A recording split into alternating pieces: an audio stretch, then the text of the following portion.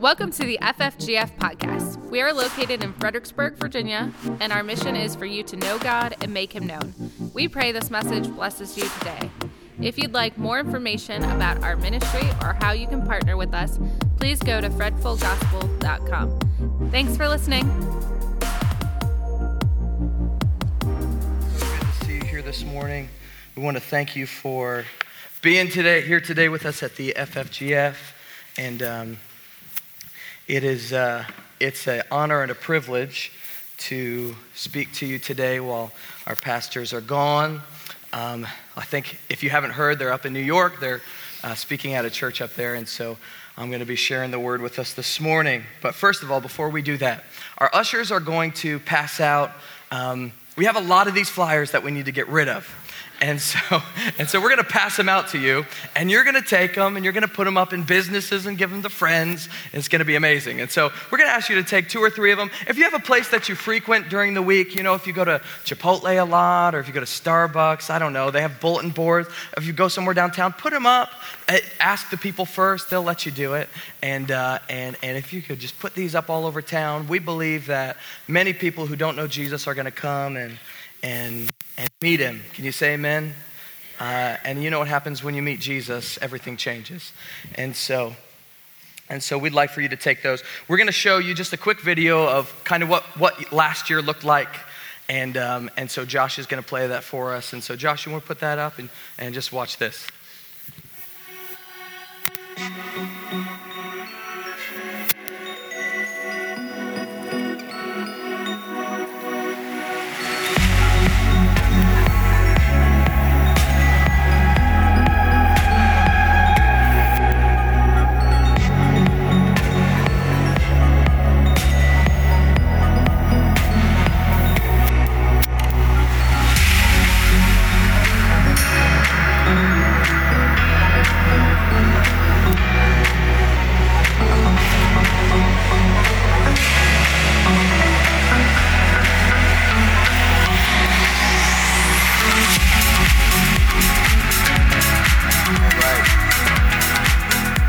Okay, so we want you to be there this coming Friday night. Yeah, it's going to be a special time. It is. And we've really been praying what you can do as well as just come on Friday. Be ready to worship. Come in expectation. How many of you know when people who show up in expectation, the atmosphere is different? Something's going to be different if you show up expecting something to happen. And so let your faith rise this week. And I want to ask you, if you'd be in prayer about it each day this week. It doesn't have to be an hour, but if you take 4 or 5 minutes and just say, Holy Spirit, I want you to be in Market Square on Friday night with us. And I pray that you'll draw people who need to be there. And I pray that you'll clear out the hindrances and distractions to keep people away. And we pray for no rain. And we pray that you'll be there in a powerful way. Would you do that with us this week? Thank you. We appreciate it. I just have a message for us this morning. First of all, we'd like to welcome Tim, who's back with us from Texas. Could you welcome Tim this morning? Texas. I've been to Texas once. It's hot. It's warm. Welcome him today. Thanks for being here with us, brother. A killer called comparison. A killer called comparison. I'm going to pray for me that the Holy Spirit would be speaking through me, and it wouldn't be my words today, but I really feel like this is from the Holy Spirit, and I've felt like this for the whole week that God wanted me to share this with you. And so, Holy Spirit, we just welcome you here right now. God, we say, come and have your way. Lord, I pray that it wouldn't be my words, but yours. Holy Spirit, I pray that you speak through me as we just connect to your word right now. So God, we love you. We thank you so much for what you've done in each life here. And we pray that you'd be here in a powerful way today. God, we pray that not one of us will leave the same as when we walked in this building today. God, we appreciate your mercy and your grace. And we thank you. In Jesus' name, amen. Could you repeat that after me? A killer called comparison. A killer called comparison.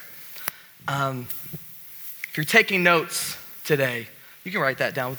We're not to it yet, but there's one thing I want you to write down, but we're not to it yet. Okay. Years ago, in Manchester, England, there lived a factory worker who had a very responsible job. The whistle that marked the beginning and end of the workday was operated at a clock, and it was his job to be sure that the clock was accurate.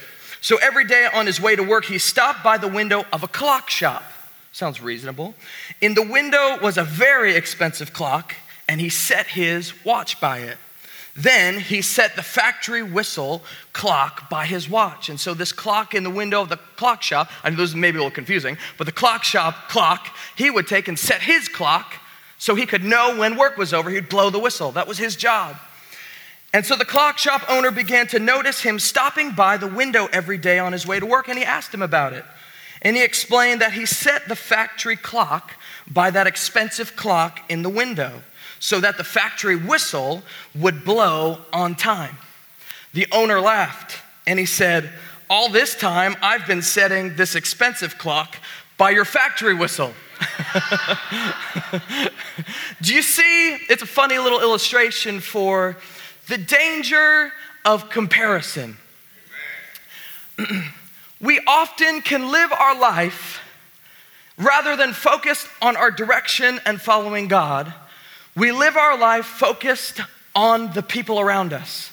And I dare say, and this is what I want to get to this morning, and I want to just share with you what comparison is not this morning, first of all, because I don't want to confuse anyone today.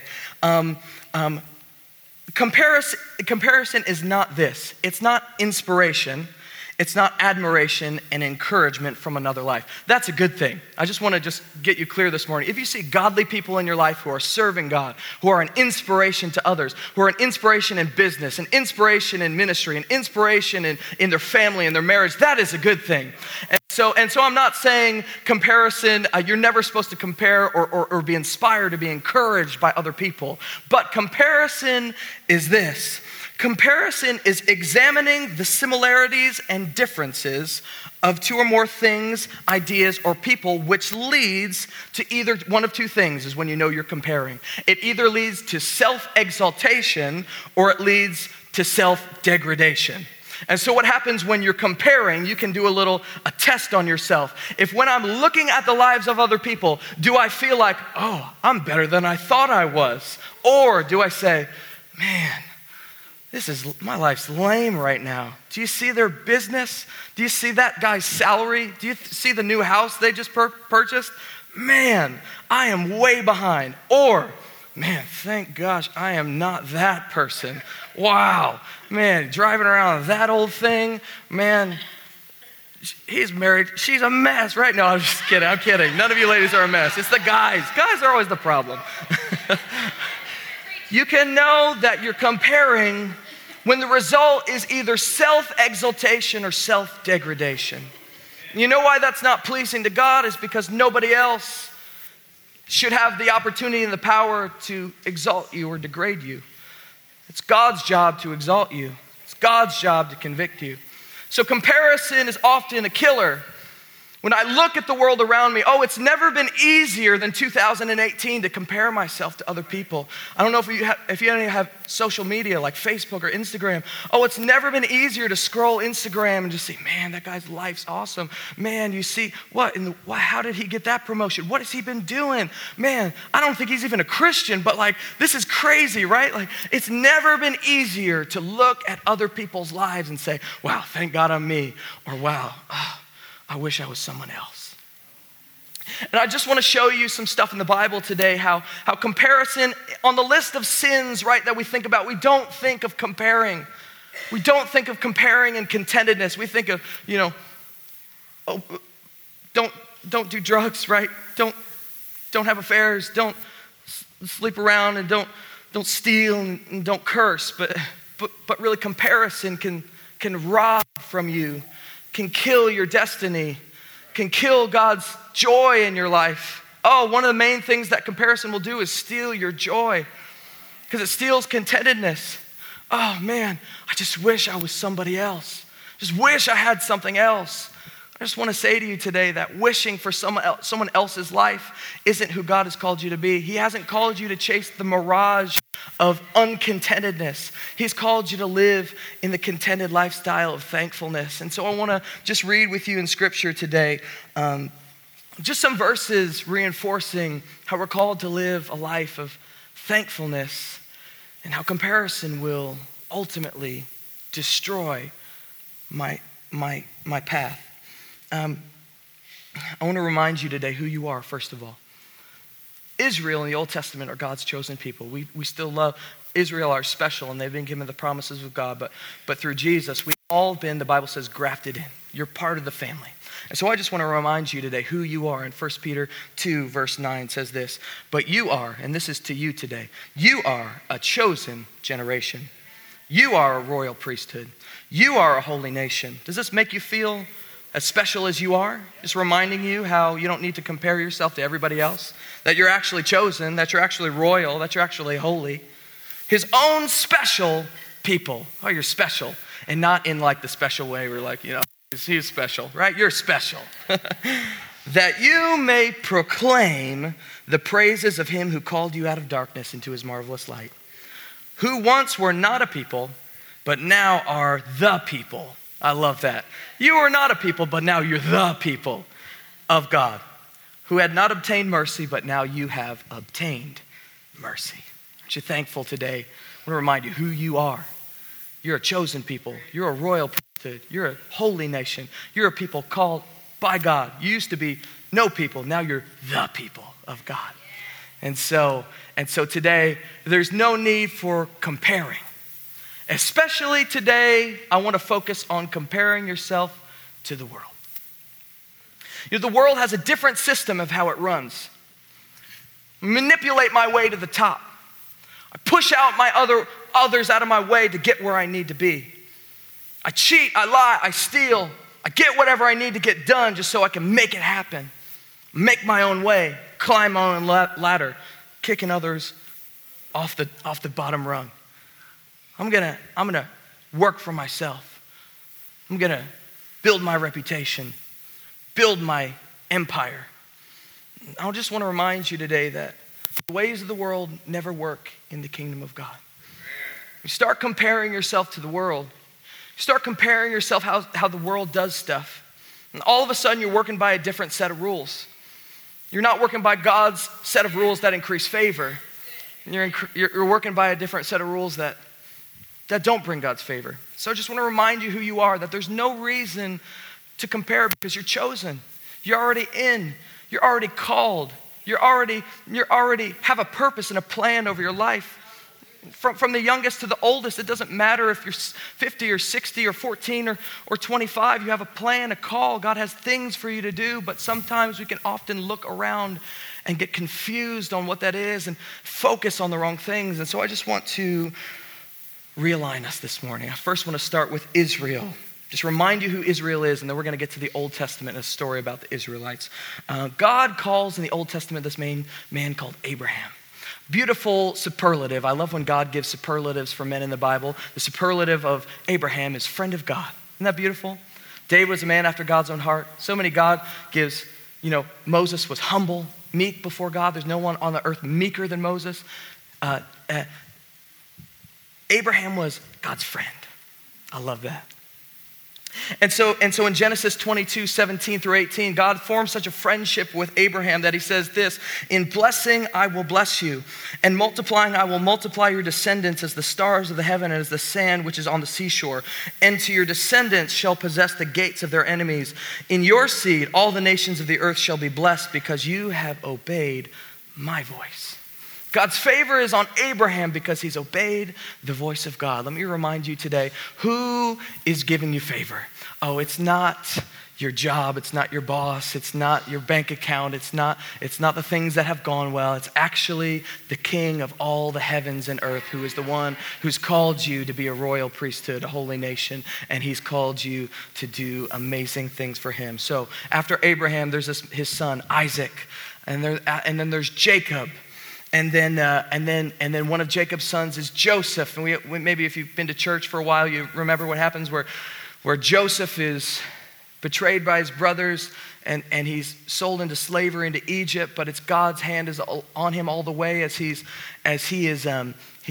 rises up because of God's favor from a slave to a prince in Egypt and is second in command only to Pharaoh. And God tells him about an oncoming famine that's about to happen. The known world of Egypt is saved at the time because of the faith and life of Joseph.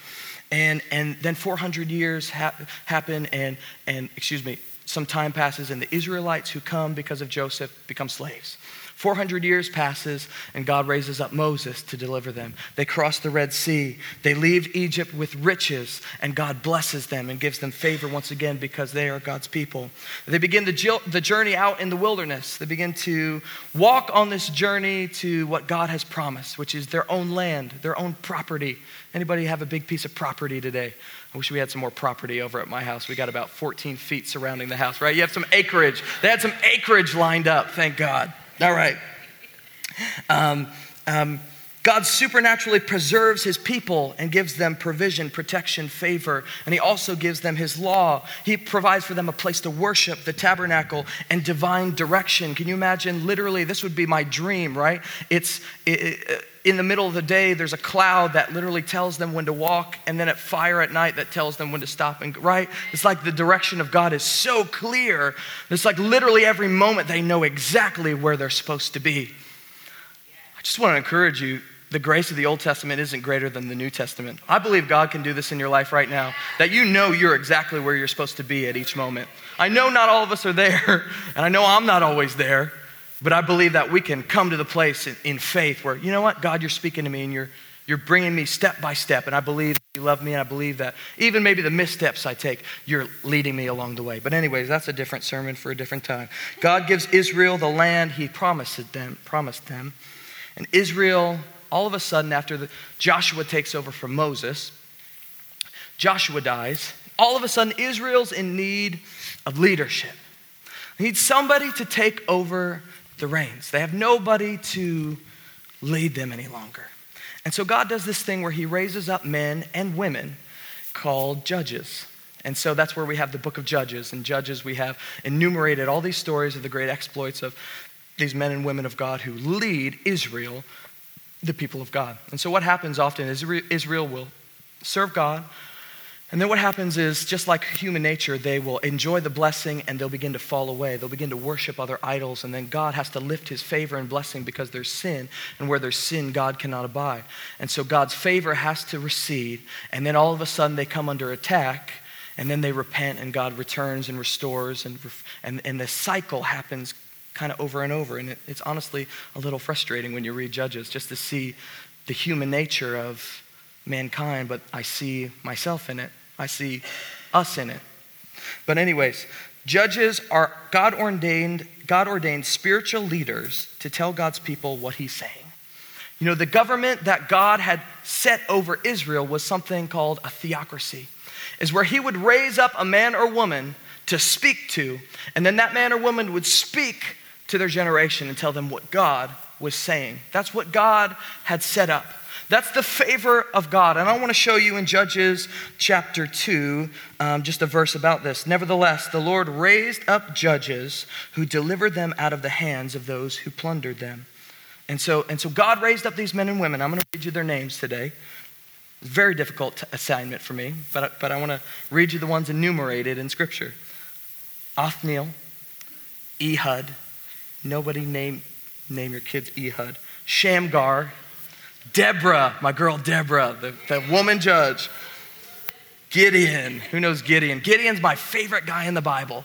He was so weak and unprepared, but God strengthened him so much to do amazing, amazing things. Tola, Jair, Jephthah, Ibzan, Elon, Abdon, Samson, also Samuel, and Eli. Samuel is the last judge enumerated in Scripture, which gets me to 1 Samuel 7, and I want to read some Scripture with you today. We're going to roll through this, but I have to show you this story and explain what I feel like God is telling me to share with you today. So 1 Samuel 7, it's going to be up on the screen, and so here we go. Then the men of Kirjath-Jearim came and took the ark of the Lord and brought it to the house of Abinadab on the hill, consecrated Eleazar his son to keep the ark of the Lord. This is what's going on right now. The Philistines, Israel's enemies, have captured the ark of the Lord. They've taken it, and at this point, the Israelites have fought with the favor of God and recaptured it, and they're bringing it back to their city and celebrating because the restoration of God's presence in their lives. That's what's going on. So it was, verse 2, so it was that the ark remained in Kirjath Jearim a long time, and it was there 20 years, and all the house of Israel lamented after the Lord. Then Samuel spoke to all the house of Israel, saying, if you return to the Lord with all your hearts, then put away the foreign gods and the Ashtaroths from among you, and prepare your hearts for the Lord and serve him only. He will deliver you from the hand of the Philistines. So the children of Israel put away the Baals and the Ashtaroths and served the Lord only. Just a little background on these gods that they were serving. The plural form of Baal refers to the numerous images of Baal which existed, as does to the plural form of Ashtaroth to those of the female goddess Astarte. They were both favored Phoenician deities known under the familiar names of Baal, Bel, and Ashtaroth. They represented the productive power of nature and were generally worshipped throughout the East, usually with a wild and wanton worship. So Israel was engaged in worshiping other things that other nations served. And God says, if you serve me, I'll protect you, I'll guide you, I'll lead you. Verse 5, and Samuel said, gather all Israel to Mizpah, and I will pray the Lord for you. So they gathered together at Mizpah, drew water, and poured it out before the Lord. They fasted that day and said there, we have sinned against the Lord. They began to repent.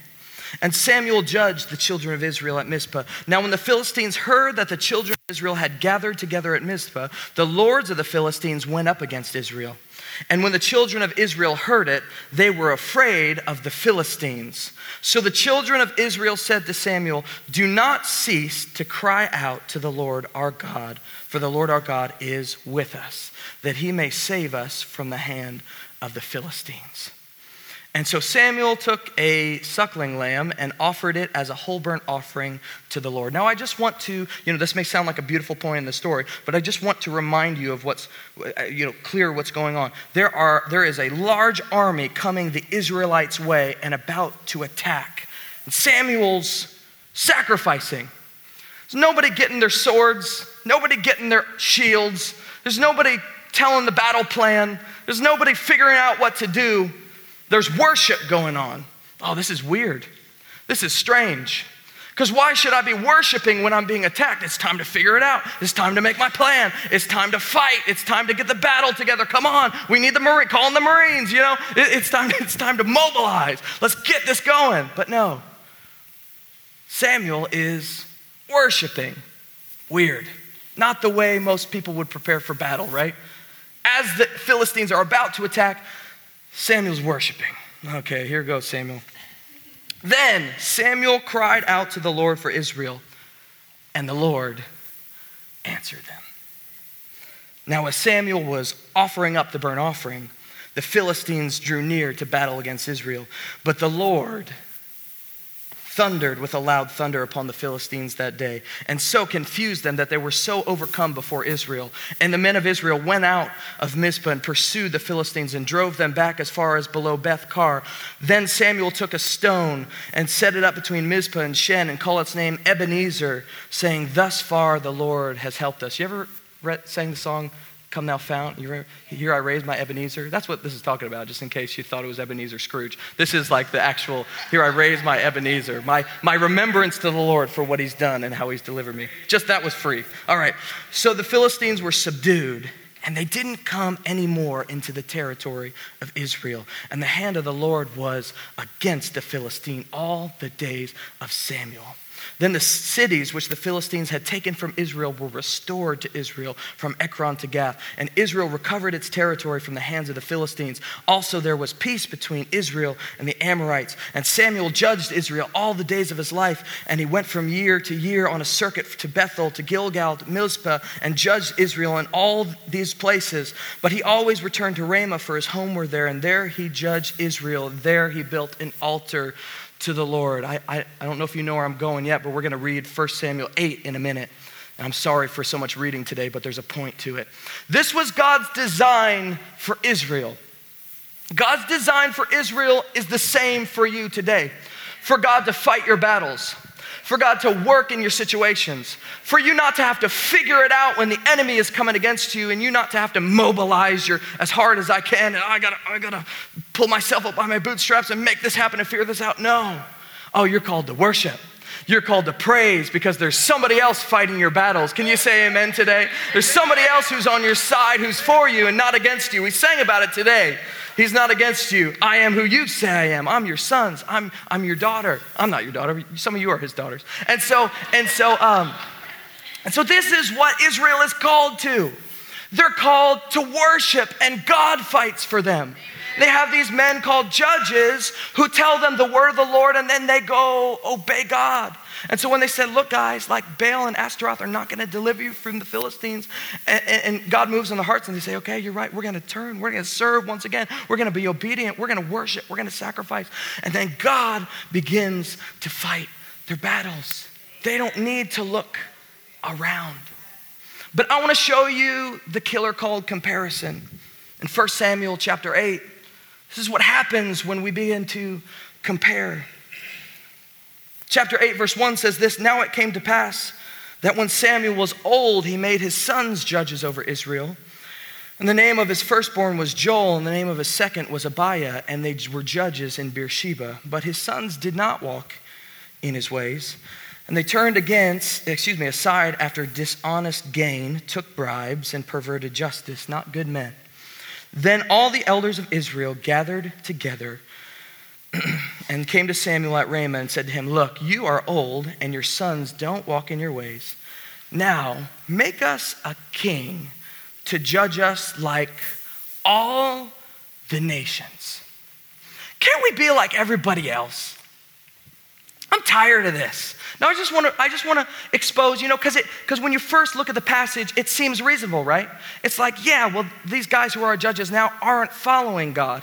So can't we just have something else? And that sounds reasonable. I just want to remind you, this is an excuse, as never before was a judge raised up because of familial bonds. Never was a son raised up from his father being a judge. That's the way of kings.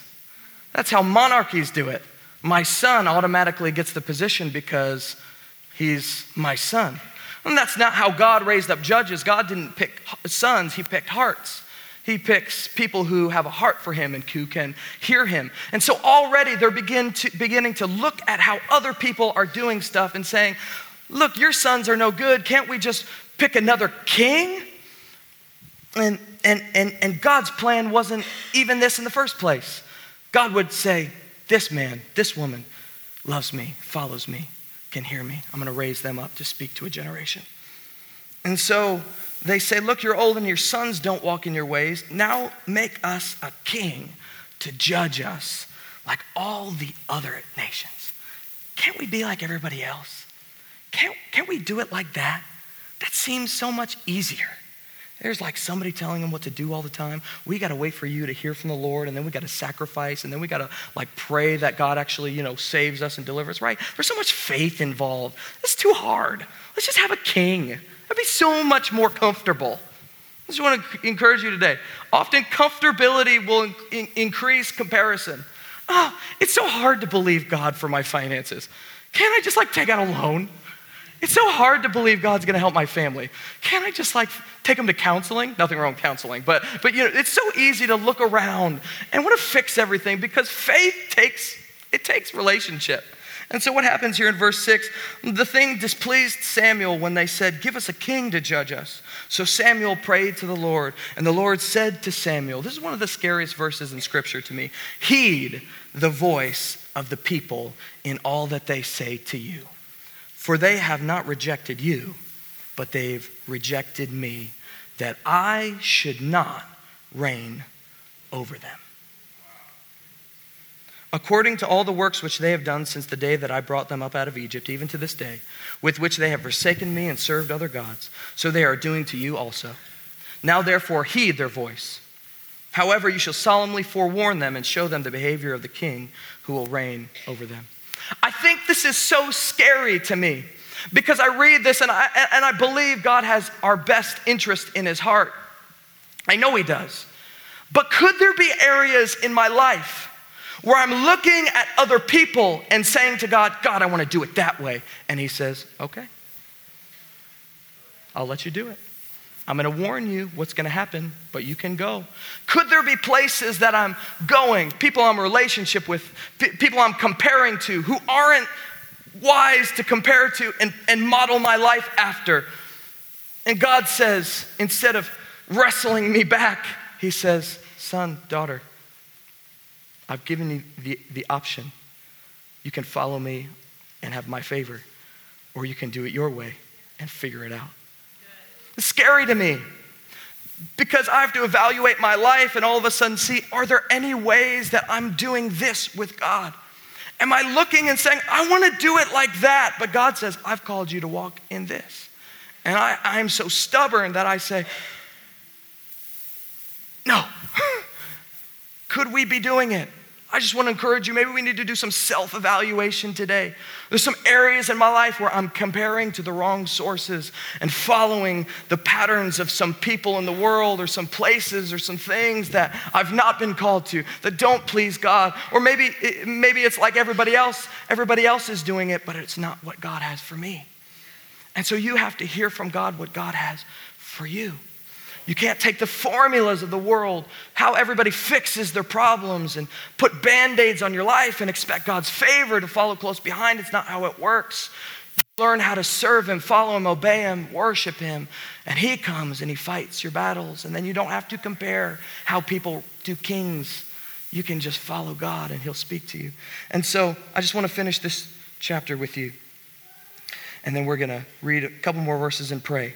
So Samuel told all the words of the Lord to the people who asked him, this is verse 10, who asked him for a king. And he said, this will be the behavior of the king who will reign over you. He will take your sons and he'll appoint them for his own chariots to be his horsemen, and some will run before his chariots. He will appoint captains over his thousands and captains over his 50s, and he will set some to plow his ground and reap his harvest. And some he will make his weapons of war and equipments for his chariots. And he will take your daughters to be perfumers, cooks, and bakers. And he will take the best of your fields, your vineyards, and your olive groves, and give them to his servants. He will take 1/10 of your grain and your vintage and give it to his officers and servants. He will take your male servants and your female servants, your finest young men and your donkeys, and put them to work, to his work. He will take 1/10 of your sheep, and you will be his servants. And you will cry out in that day because of your king, who you have chosen for yourselves, and the Lord will not hear you in that day. They didn't realize what they were asking for. They didn't realize the baggage that was included with how everybody else does it. God, we appreciate how you've been with us thus far, but let's just be normal. Let's just do this normally like everybody else. 19 says, nevertheless, even when told what would happen, nevertheless, the people refused to obey the voice of Samuel. And they said, no, we will have a king over us, so that we also may be like all the nations. Just want to be like everybody else. And that our king may judge us and go before us and fight our battles. Oof. Bad choice. I want to challenge you today. Could there be areas in my life, in your life, that we are replacing faith or comparison with how everybody else does it? This worked for them. This worked for their kids. This is how the world makes it happen. This is how the world gets ahead. And this isn't what God's saying, but I don't have any other better ideas other than have faith, and that seems kind of ethereal. Let me just encourage you today. If you choose to follow God in your situations, you choose to follow his word, you choose to worship and obey, I promise you, he will be on your side. And this is what I want to leave you with today. This is the best thing I got for you. So I hope you write it down. If you don't, maybe you'll remember it. You can never replace favor with formula. I'm going to say it one more time because that's the best I got for you. You can never replace favor with formula. What do I mean by that? I can't replace the favor of God because of the obedience and faithfulness in my life with the formula of the world, with how everybody else figures it out, with how everybody else does it. I can never replace God with comparison. It won't work. I won't be able to function. His favor won't be on it.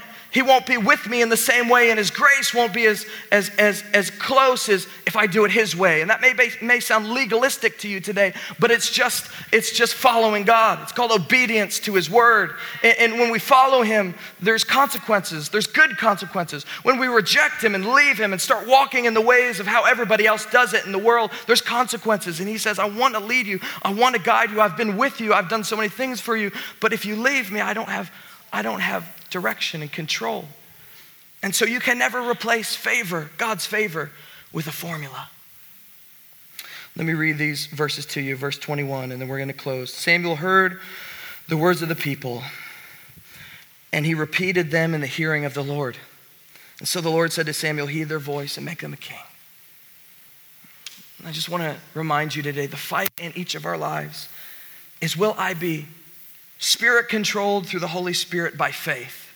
Or will I be flesh controlled through my flesh and the ways of the world because I want my own way? That's the fight on I'd say even more than a day-to-day basis, on a moment-to-moment basis.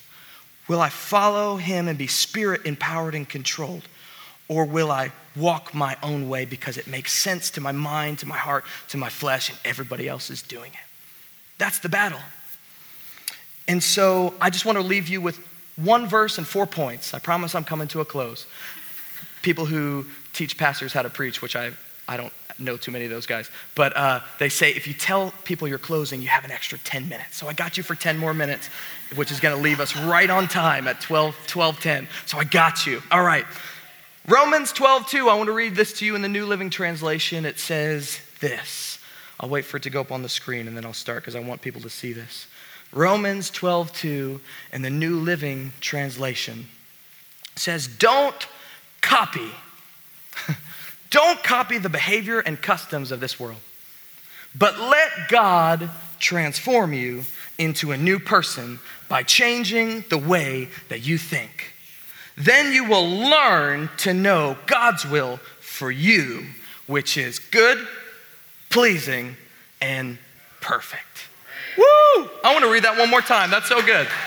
Don't copy the behavior and customs of this world, but let God transform you into a new person by changing the way that I think. Then you will learn to know God's will for you because it is good and it's pleasing and it's perfect.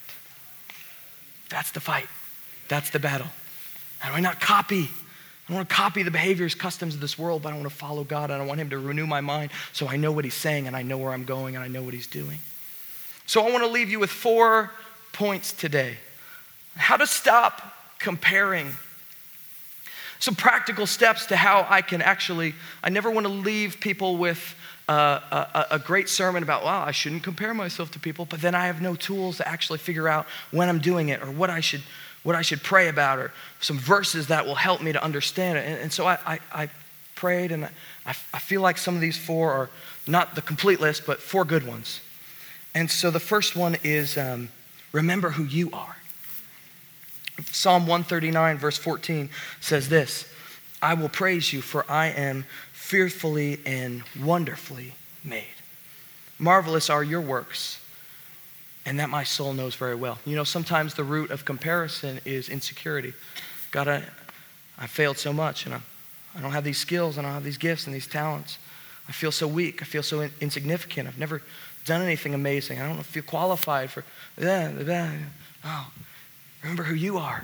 You're fearfully, wonderfully made. You're here for a purpose. You don't have to compare yourself.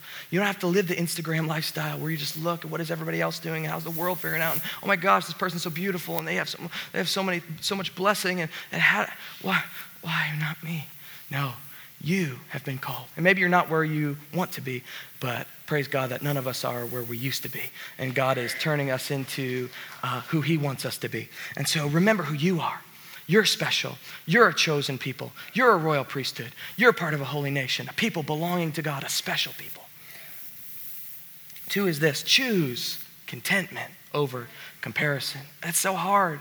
It's so difficult in our generation because other people's lives are so accessible, but But I want to read to you 1 Timothy 6:6. It says this, now godliness with contentment is great gain. You know, there's great gain, it says. That sounds strange because gain to me should be grasping for more. I need more. I got to gain. I got to get more. I need more. I have needs. I have to get more. But in contentment, there's great gain. I think that's supernatural because that don't make sense to me. That's not the ways of the world. That's not how I figure it out. Great gain to me looks like I need. But God says when I'm content, I'm starting to gain. And so choose contentedness over comparison. 3, you know, you have to realize you have different strengths and weaknesses than other people. You know, God realizes that too. You know, maybe you haven't come from a Christian home. You know, maybe you grew up in bondage. Maybe you grew up somewhere else other than church. You're not like John Gordon, who bumped his head against most of these pews. And, you know, like, I'm not saying that I didn't have choices to make to follow God. I have the opportunity to leave too. But maybe you haven't been privileged in any way, spiritually, financially, socially. Maybe you just feel like, I just want to remind you, God knows your weaknesses. He doesn't hold that against you. And he doesn't turn a blind eye to that maybe there's some setbacks that I've come into contact with. I want to just read with you in 2 Corinthians 10, verses 12 through 13. There's certain authority that God has given you, certain favor, and he's going to increase that. But don't be discouraged when you look at the lives of other people and start comparing, because it's not fair, because you've come from such a different spot. It says this, oh, don't worry. We wouldn't dare say that we are as wonderful as these other men who tell you how important they are. But they're only comparing themselves with each other, using themselves as the standard of measurement. How ignorant. We don't compare ourselves to each other. We compare ourselves to God. What does he say about me? What does he say about my weaknesses? He doesn't judge me. He wants to strengthen me. We will not boast about the things done outside of the area of our authority. We will only boast about what has happened within the boundaries of the work God has given to us, which includes working with you. And so Paul is saying that, look, like, we all have different things we're called to. We all have different gifts, talents, abilities, and callings. And so you don't have to look, nor should you look at everybody else and try to just compare, because it's not right and it's not fair. God has a different plan, authority, favor, giftings for every person. So don't look at other people and say, man, they're so strong in all these areas and I'm so weak. No, you have strengths that other people are weak in. And so don't do that. Last one is this. I have you for 2 more minutes. Rely on God's opinion of you rather than others' opinion. Last verse, Proverbs 29, verse 25. And if Sarah, if you could come and play, because it makes it more effective. Just kidding. Proverbs 29, verse 25 says this. The fear of the Lord, that's exactly opposite of what I wanted to say. The fear of man brings a snare, but whoever trusts in the Lord shall be safe. Whoever trusts in the Lord shall be safe. The fear of man will bring a snare. And so I just want to leave you with those things today. Hey, remember who you are. Choose contentedness over comparison. Realize that you have different strengths and weaknesses than everybody else. And rely on God's opinion of you rather than others' opinion of yourself. And so today, could we just take the next few moments? I have to fix this keyboard, sorry.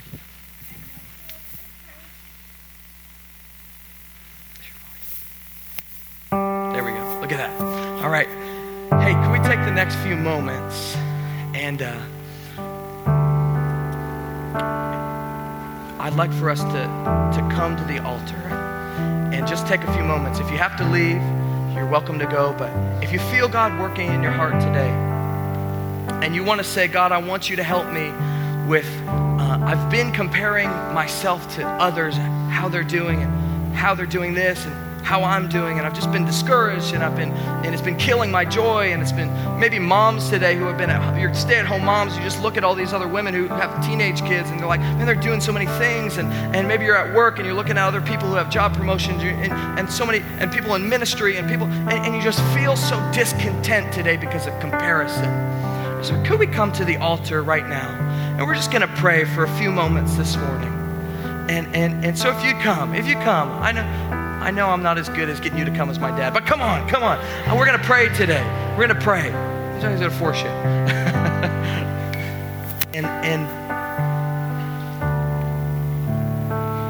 and And what I'd like to do is I'd like to have just a few people pray today. If you feel like you'd like to pray for us this morning, you come, and we're going to have a couple people pray for us today who feel this really strongly on their hearts. And so if you want to come and take this from me, I ask you to. And if you need to leave, God bless you. We love you. Be there Friday night. It's going to be an amazing night.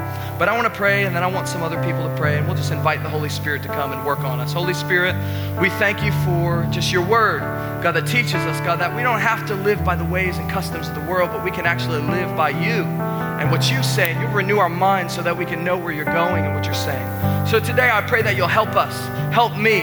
God, I pray in a generation where we can look around and see so many different ways that the world is making it happen. And I pray that you'll give us grace today to follow you, to trust you, and to believe that you're good and that you're with us and that you're on our side. And so we love you today. We thank you for your kindness, your goodness, your grace. So just work in our hearts for these next few minutes as we ask you to help. And as we ask you to help us to be contented, God, following you. We love you. Lord, we love you and we trust you. We thank you and we praise you. Lord, we know that you have called each one of us to yourself, Lord.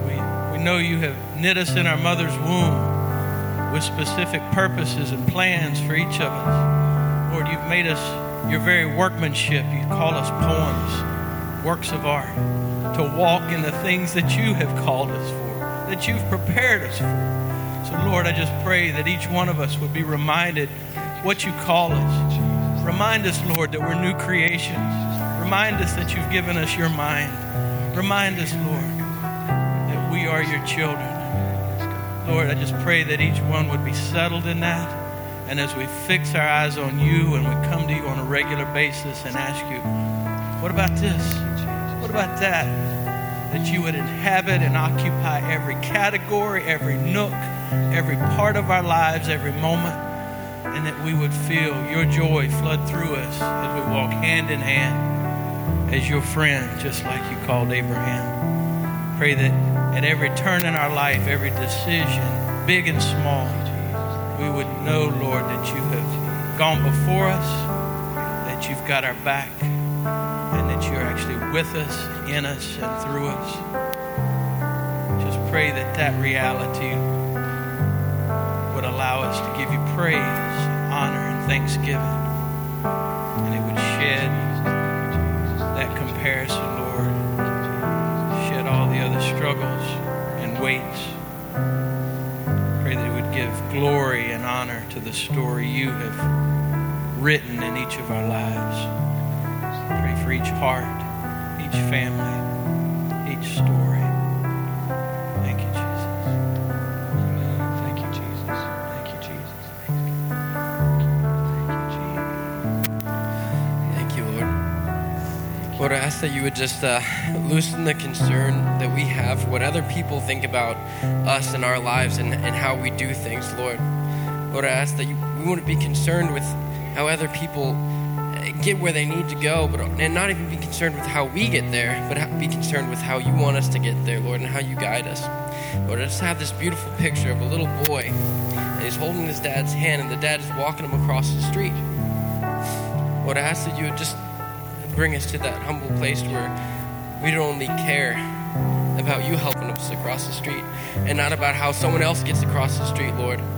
In Jesus' name, Lord, I ask that you would just take everybody's hands today, and that you would just allow us and to bring us to the place where we want to lift out our hand and grab yours, Lord, and you would just carry us and walk us across the street in Jesus' name. Thank you, Lord. Thank you, Jesus. Thank you, Jesus. Thank you, Jesus. Thank you, Jesus. Thank you, Jesus. Lord, it's said in the word that if I was out to please men, I would not be a bondservant of the Lord. And I know this is a big thing that you keep putting before me, Lord. Lord, I pray you would set us all free. Help us to know when we're looking to man, when our eyes are not on you, and just listening to you and knowing your pleasure and doing all unto you and just forgetting about what people think, Lord. Lord, I pray that you would just so move it in our hearts that you would quicken it to us when we're walking the wrong way. And just, you are the one. You are the one we serve, and you are the one with whom we have to do, and we are fearfully and wonderfully made. And you are our pleasure. You are our life. You are our peace. And all is to be done unto you, Lord. And you will receive all glory in this way, Lord. So, Lord, help us. Strengthen us to know that you are the one to just turn our eyes upon you and get them off of man. Lord, strengthen us in this way, I pray in Jesus' name. Amen. Can we have one more person pray, and then we're going to close today. One more person wants to come and pray with us today. Thank you, Jesus. Thank you, Jesus. Thank you.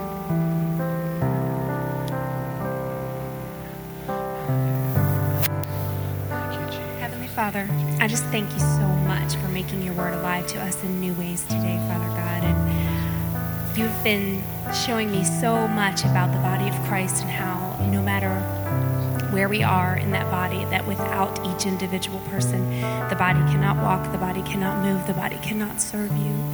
Father, so I just ask that we do not stub our toe or hit our head as our bodies are just moving to serve you and follow you, that we keep our eyes on you, Father, so that everything that we do can glorify you, Father God. Thank you so much for your word today. Lord, defeat that spirit of comparison so that you are all we compare ourselves to. In Jesus' name, amen. Amen. Holy Spirit, we thank you that you've been present with us today. God, we welcome you into our life, God, to do surgery on us. God, I pray that you'll help us, God, not to look at the world around us and compare how everybody else does life. But God, I thank you, you have a beautiful life and plan and path set ahead for us. So Lord, I pray that we won't compare ourselves to the world or even to each other, but to the version of us you have called us to be. And so Lord, I thank you today, God, that you're going to bring us to that place as we follow you and not others. So Lord, we love you today. We thank you for your presence. I thank you for every person in this room today. Bless them, keep them, call them. I pray that the Holy Spirit will remind us of this as soon as we begin to compare or become uncontent with ourselves because of others around us. God, I pray that you'll check us and remind us of your word. We love you. We thank you. We haven't been chosen to compare ourselves to others, but only to you. We love you today and we thank you. In Jesus' name, you say with me, amen.